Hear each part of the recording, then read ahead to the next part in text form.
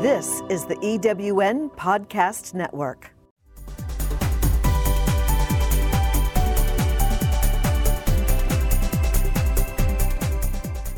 Welcome to Prime Spark, the podcast that brings you conversations that inspire, celebrate, and empower women over 55.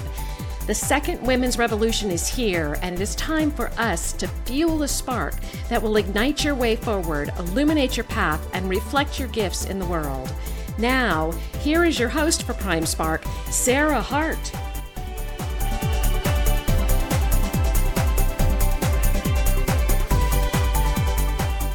Hi, and welcome to Prime Spark. I'm Sarah Hart, and I'm so happy you're here with us. Prime Spark is designed for women over 55 or close, with a goal to help us live our happiest, most fulfilling, and productive lives, now and in the future. The mission of Prime Spark is to change the way our society sees and treats older women. That's a big mission. So what that means is we need to get going now, and we all need to be involved. Today, I have the great pleasure of talking with Walt Sutton, a man whom and whose work I greatly admire. Now, Walt and I both know he is not a woman over 55, but he has worked with many, many senior women, and I greatly value his perspective. So let me tell you about Walt. He's quite a man. After studying international finance at the University of Washington, Walt only lasted 3 years in the corporate world. In those days, large corporations were like anthills. And as he says, I just couldn't stand it. And so began a 23-year run during which Walt started, owned, grew, and sold 4 different successful companies. He employed over 2,000 people, lived well, achieved financial goals he never thought possible, and was careful not to miss any of the CEO perks. Then one day he'd had enough. He and his wife, Deborah, moved to Sedona, Arizona, to try to figure out what was missing, what was next. He started the search by taking a couple of years off, writing a book, Leap of Strength, and then traveled around the world, working with and learning from thousands of extraordinarily successful and sometimes happy CEOs. What began as a journey of discovery turned inward, and in time, the ex-CEO who ventured out returned as a teacher and coach. It has been an amazing odyssey, Walt says. From 1994 to 2020, he coached over 200 CEOs and managing directors, facilitated more than 1,300 programs, interviewed more than 15,000 CEOs and many thousands more key executives in North America, Europe, Australia, Asia, and Central and South America. Walt devoted this career to helping successful men and women to build better businesses and richer lives.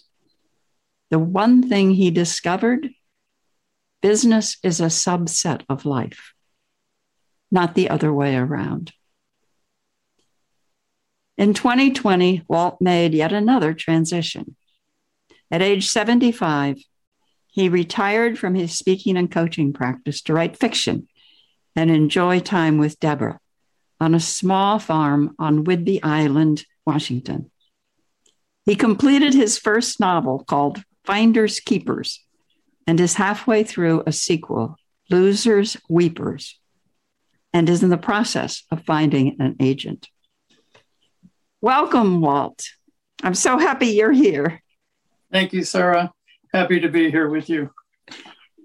So, Walt, I always start with the same question, and mostly I've interviewed women, but I would like to ask you also, do you experience getting older? And if so, what is that experience? And if not, Why do you think it is you don't? Well, I'm delighted to experience getting older because the alternative is not to experience anything at all. So let me start there. I see growing older from two different vantage points. One of them is the physical standpoint of what you can and can't do versus perhaps what you used to be able to do. So, surprise, surprise, I can't run as fast as I used to run. There's just no question about it, and there's no point in fighting it. So then the question is, from the feeling standpoint, I get up most mornings, and before my feet hit the floor, I don't know, I think I'm 40, 45. It may be a little harder to wake up than it used to be, but my energy, my happiness at seeing the world, my little dog jumping up and down, waking me up, I don't feel like I'm 77. And as some of my friends often describe it, I'll be walking by a large window and see my reflection, and I wonder, well, who the hell is that guy? So it's certainly happening. And in a way, I'm glad it is happening because there's lots of good things that happen with being older. And the other way, I seem to be living in the 70s or in the 80s in terms of my energy and my optimism too for life. So that's how I'm experiencing it, I'd say. One other thing, I've been very fortunate that I've been modestly fit throughout my life, and I haven't had health challenges. And I think those are two important things to add. Yeah, I think so too. And all of us who are in that position need to be very, very, very grateful. So it's interesting because a couple of years ago, I had an online radio show called Prime Spark, and I interviewed many women. And when I asked them that question or a similar question, almost 100% said, I experience it physically, just like you said. Mm-hmm. I can't do some things I used to do. I have aches and pains I didn't used to have. But other than that, I feel better than when I was in my 30s and 40s and 50s. I feel more me. I feel freer. Do you experience that? Well, Sarah, you are more you when you're 60 or 70 than when you're 30 or 40. There is more of you to be. There's all those years of experience. There's all those things that you've seen. And there are all those questions you have already answered.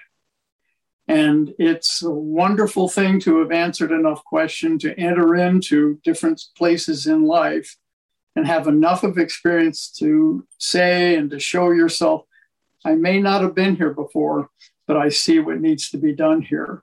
I may not have been here before. Why don't I be quiet and listen carefully and something will come? All of these things come with age and experience. And so I believe there is more you of you there. One last thing, what I tell my coaching clients when they reach their 50s and 60s, hooray, you're not young and dumb anymore. And we'll just throw that out now. We won't expect you to be young and dumb. That's not an excuse. So all of those are manifestations of what you're talking about. And I think it's a great observation you make. And it's interesting because for many of the women I've spoken to, not all of them, but for many of them, one of the reasons, in addition to what you just said that I never thought of before, I'm going to think about that. That's great fun. But in addition to that, so many women have spent so much of their lives devoted to family, spouse, home, extended family. And finally, when they get to their late 50s, 60s, 70s, the kids have left. Now, they may have come back, but they've left. And for the first time, for some women, it's sort of it may be scary, but it's sort of a liberating, I can do more of what I want for me now. Have you found that in women you've spoken to? Yes, both women who have spent their lives caring and growing, developing home and community, as well as women who have also added to that executive positions and jobs and responsibility. So compare those two things for a minute. I've had a lot of jobs. I'm not jobbed. I've employed myself, but I've had lots of tasks and lots of jobs. I've also been a father and a head of a family. If I were the primary chief executive of running a family and doing all the things a family needs versus a CEO, which I have been for many years and then have been a coach, I will tell you hands down which job is harder. And it has nothing to do with business. And so the involvement in that job, my children, my family, all the health, all the trials and tribulations of life in a family, that the head, often the woman, the head bears throughout all that time is a big, bloody job. And of course, in the course of time of growing up and changing with children, if there are any leaving with just life circumstances where some money is there, all of a sudden that job isn't there anymore.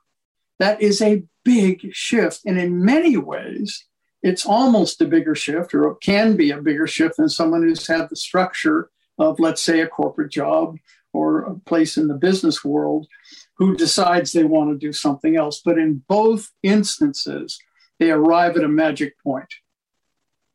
And the magic point is something that in many ways is offered up in these societies, mostly, certainly in the West, mainly societies where people have choice.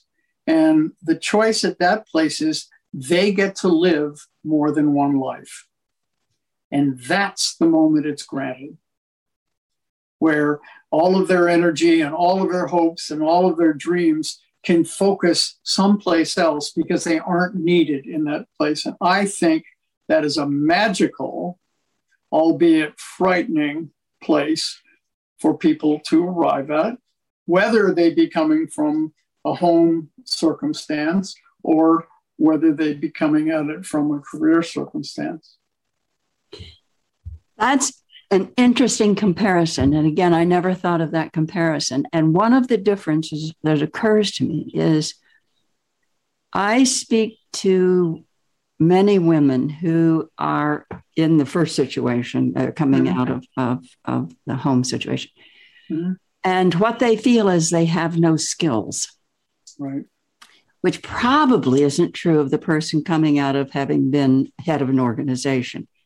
Maybe not. But these women, it infuriates me, not at them, but at society, because they have so many skills of having done what they've done all those years. And so I see that as a difference. Do you see that, or am I not seeing the similarity? No, I absolutely do see it.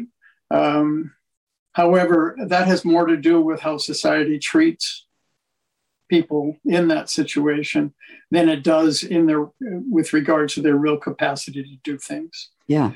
So I've worked in organizational development and trying to get groups of people to do really, really big, complicated things all over the world.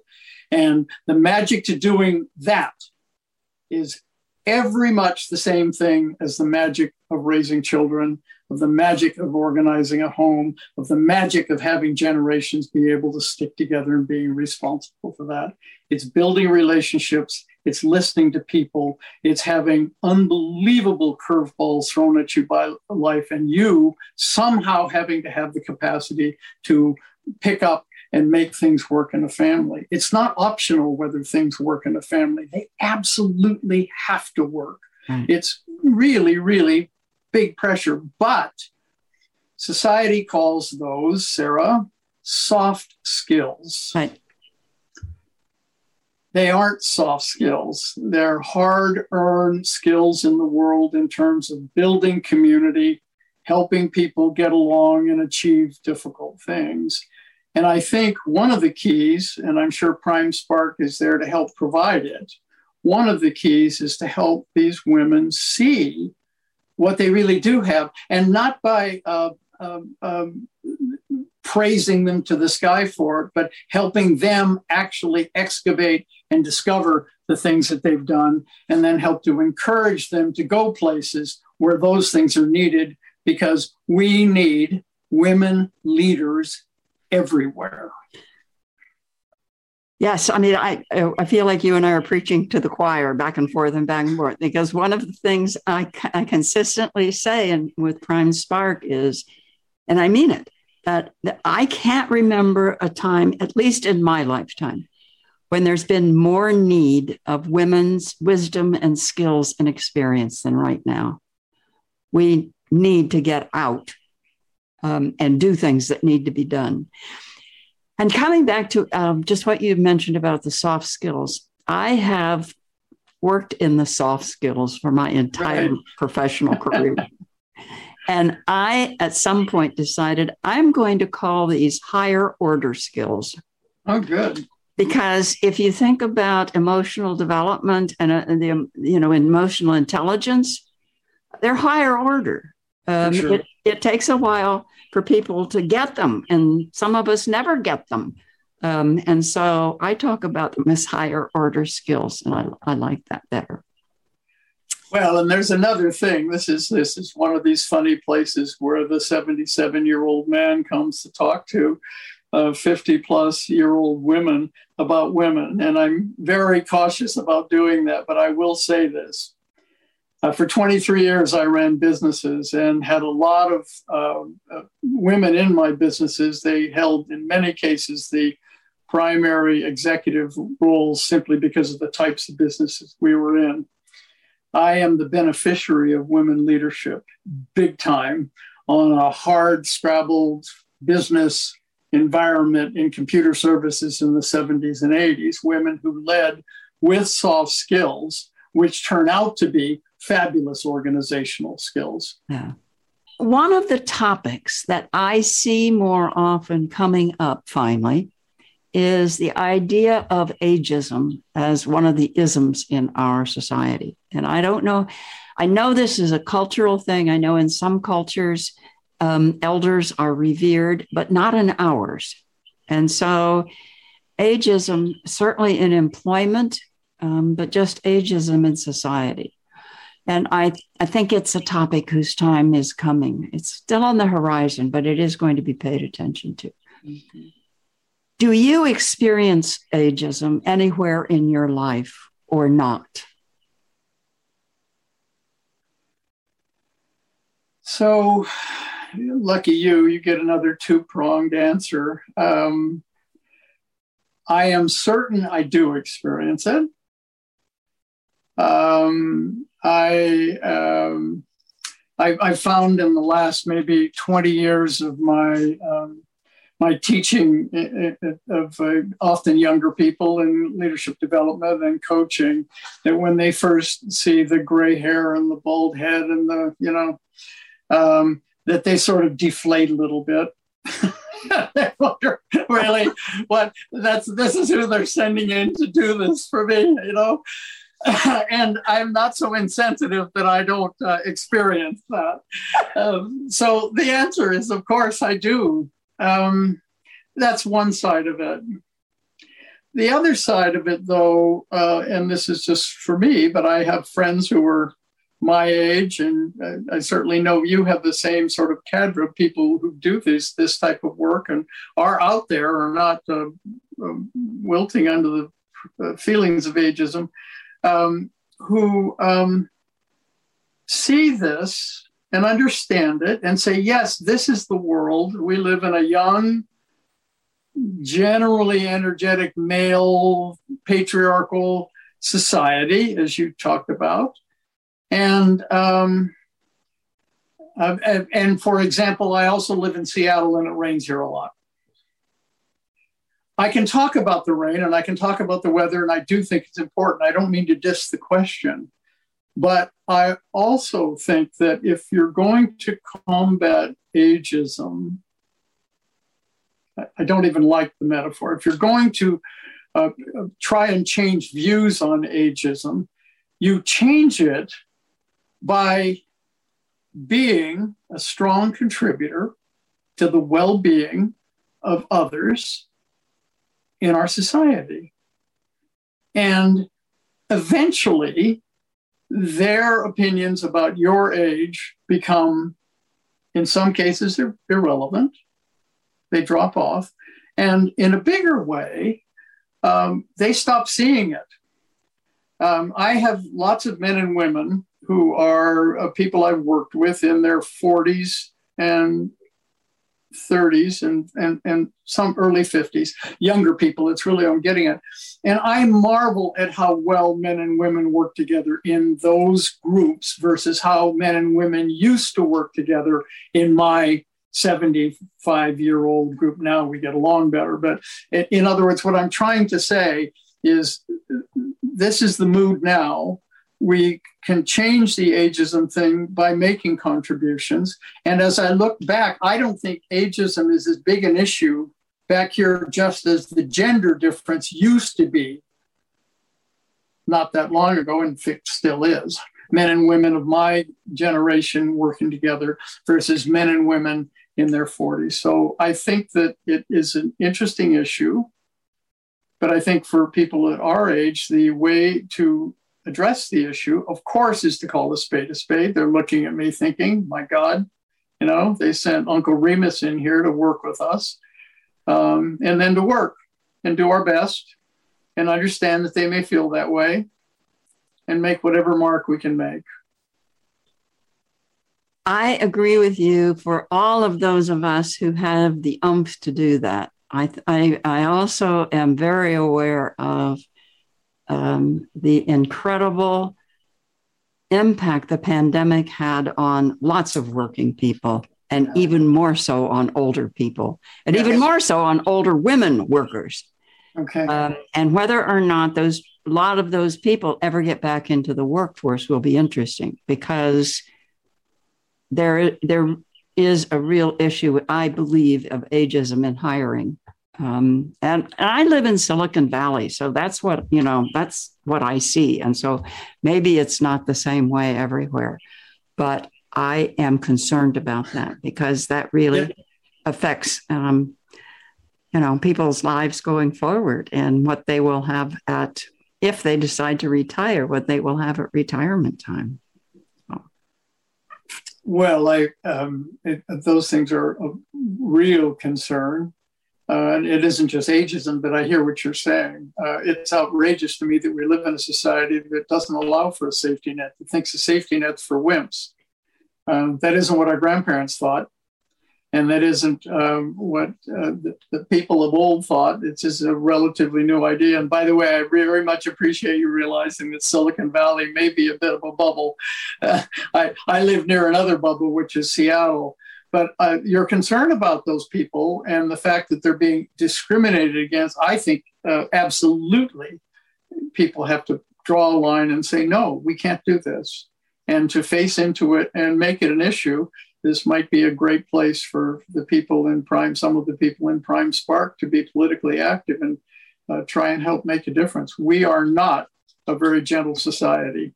We're a society that judges those people. It is one of the most disappointing things about growing old in this country, is that attitude that shows up the way it shows up. Right. I agree. I remember what I wanted to say, and I want to say it now, that when you talked about being a 77-year-old man talking to women in their 50s, you said that to me when I invited you on the podcast, that you were very reluctant to do that. And I said to you, your being able to say that, know that, and say that is one of the reasons why I want you to be on the podcast. So I just remembered it. I'm delighted to be here with all of you. So, Walt, when you look at your life, you have done so many things, so many fun, amazing things. What dreams have you not yet realized? I don't know if this has happened to you. I know it's happened to a few other people I've talked to. It certainly has happened to me. I have dreams, or dreams occur to me. That's what I want to say. Dreams occur to me. I'm writing novels right now, and I can't tell you what a dream it was. It's been a 40-year dream to just be able to do this. So they occur to me, but they aren't as specific as they used to be. What I mean by that is I used to often say, well, I'm going to climb Mount Rainier. And, yes, I want to climb Mount Rainier. And so I'd go out and climb Mount Rainier, and it would be an interesting and wonderful experience. And I'd write in my journal and have that. And so this is all this real specificity about it. In many ways, I've caught up with all my dreams. I am, along with many other people I know, and I think to some extent you are too, just feel like the luckiest person in the world to live as I live, the way I do, in the place in the world I live in with my family. It isn't that everything's perfect, but I'm just so fortunate to have lived the time I've lived. And so my dreaming happens more as I wander and see, seeking out in many ways more time to see and feel and touch and photograph and to appreciate and sense and hear than the specific goal-oriented thing that I must or want to do, or the bucket list. I got rid of my bucket list. It's a very interesting idea, by the way. I got rid of my bucket list about 15 years ago. Not because I've done everything in the world. It isn't that at all. I don't need the bucket list. And so I'm very, very involved in enjoying life and looking forward and traveling and writing and living here on the farm. But it doesn't come to me the way it used to come to me, which is what I think you're describing. And by the way, what I see in your book when you're talking to the prime sparks about how to sort of develop and create the energy around the sorts of things they'd like to do. It just seems in the 20 some odd years of coaching and so on, I've done so much and had so many wonderful experiences that I'm in those experiences. And that's what's leading me to what become the destination or the dreams that I achieve. That's interesting to think about, that a dream is more now a way to live, a quality of life, a way of being in the world than 1, I want to do this, 2, I want to do this, 3, I want to do this. It's it sounds trite, but it's more of a being than a doing. I mean, this is the way I want to be in the world. Well, it may be trite, but it sure as hell is nice. Right.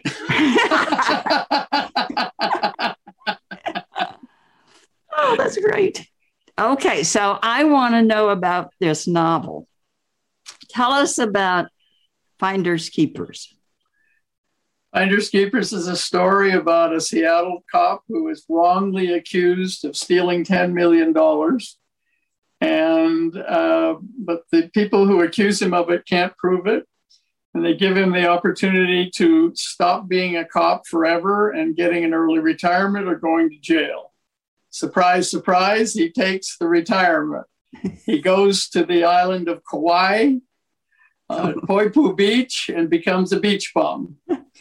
And while he's a beach bum, the missing $10 million bounces around the world and causes all kinds of chaos in Zurich, Switzerland, in money launderers, in the Grand Caymans, where some of the money's hidden, with the drug queen of Henderson, Nevada, called Tilly Good. And all of this comes together in a very strange way to a showdown in Poipu Beach, when our hero comes out on top. Losers, keepers. So the good guys win this time. Boy, oh boy. Like I always said, when I'm in charge of the world, the good guys and gals always will win. Okay, so can you tell us anything about Losers Weepers? Well, Losers Weepers is that our hero, his name is Flash, our hero decides he's going to stay on Kauai. And even though he stays there as a beach bum, he now, by the way, ends up with $10 million. He is at the epicenter of a war, actually, between a very large Chinese company that has a security division, who are sort of like one army, and a security service in Beverly Hills, California, which is like another army, and they end up fighting a turf war, believe it or not, on Kauai.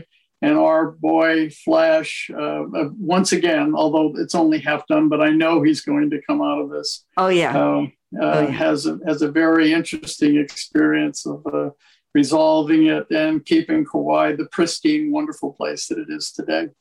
And in fact, I just got back from Kauai doing some serious prime research on restaurants and other locations, which are going to be scenes for things to happen in the future. Oh, what fun. I can't wait.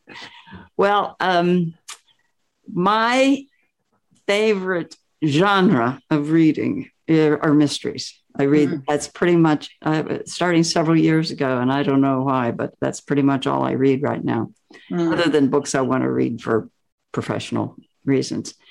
And I like to find a main character that then is in several books, and I always am happy when I know that there's a next book, because that means that the person survived. And so then I can easily read to the end of the book I'm reading, because I know the person lives. Well, that's a good, you should read Donna Leon's. Oh, I do. Yeah, she's one of my very favorites. Me too. And Louise Penny. And I just have the brand new Louise Penny book that I haven't opened yet, but it's there waiting. So tell me just finally, Walt, of all the things you've done, what would you most like your legacy to be when you leave this earth, which won't be for a long time yet? I've been with a lot of people who wanted a legacy. You work with high achieving people, and there's a real honest desire to make a difference in the world and to see that difference manifest itself. And I've watched it, and I'm very encouraging of people to do that. I happened, however, to be a sort of a follower of Irvin Yalom. He's a psychotherapist down at Stanford, actually, the founder of existential psychotherapy. And he has an idea about leaving your mark called rippling. And what rippling, he says, is like taking a pebble and throwing it into a very calm pond. And when you do, the waves go out and slowly make their way to the shoreline. I think my mark or marks aren't necessarily the things I may have accomplished, but what reaches the shoreline. And I can't possibly know what they are. But the fact that I know these things reach the shoreline because I've been on the shoreline for other people who have made their mark. And I've experienced the absolute joy and relief to have someone do something that inspires me. That the notion of rippling is the legacy I would like to leave. By that, I mean, however people have experienced what I do, whatever it can do for them, the idea of that and the metaphor as well is plenty for me. I love that metaphor. That's a beautiful metaphor. And I know that you have many, many, many ripples and many, many, many shorelines that they've touched. So if somebody wanted to get in touch with you just to further the conversation, how could they do that? You can email me at wsutton, all one word, WSUTTON @mac.com. I answer emails and we'll be glad to receive anything people have to send. Thank you. So that's our time for today. Please join us again. You can find out more about Prime Spark at www.primesparkwomen.com. You can find our podcasts at any of the major podcast outlets. Thank you so much to my guest, Walt Sutton, one of my favorite people in the whole world. Don't forget, you can contact him at wsutton@mac.com. And if you write to him, he will respond. So thank you for being with us today. Take care. Spread love and tolerance. Bye-bye. Bye-bye.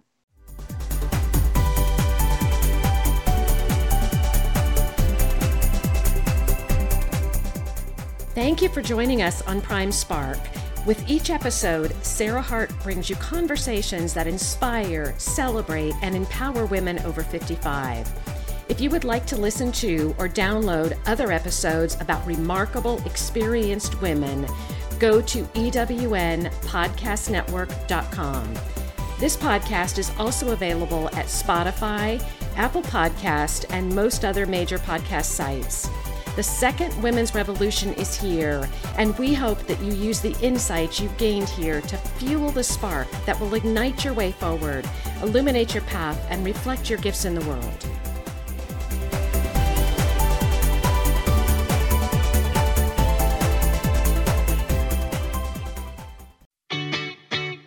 Have you ever asked yourself this question?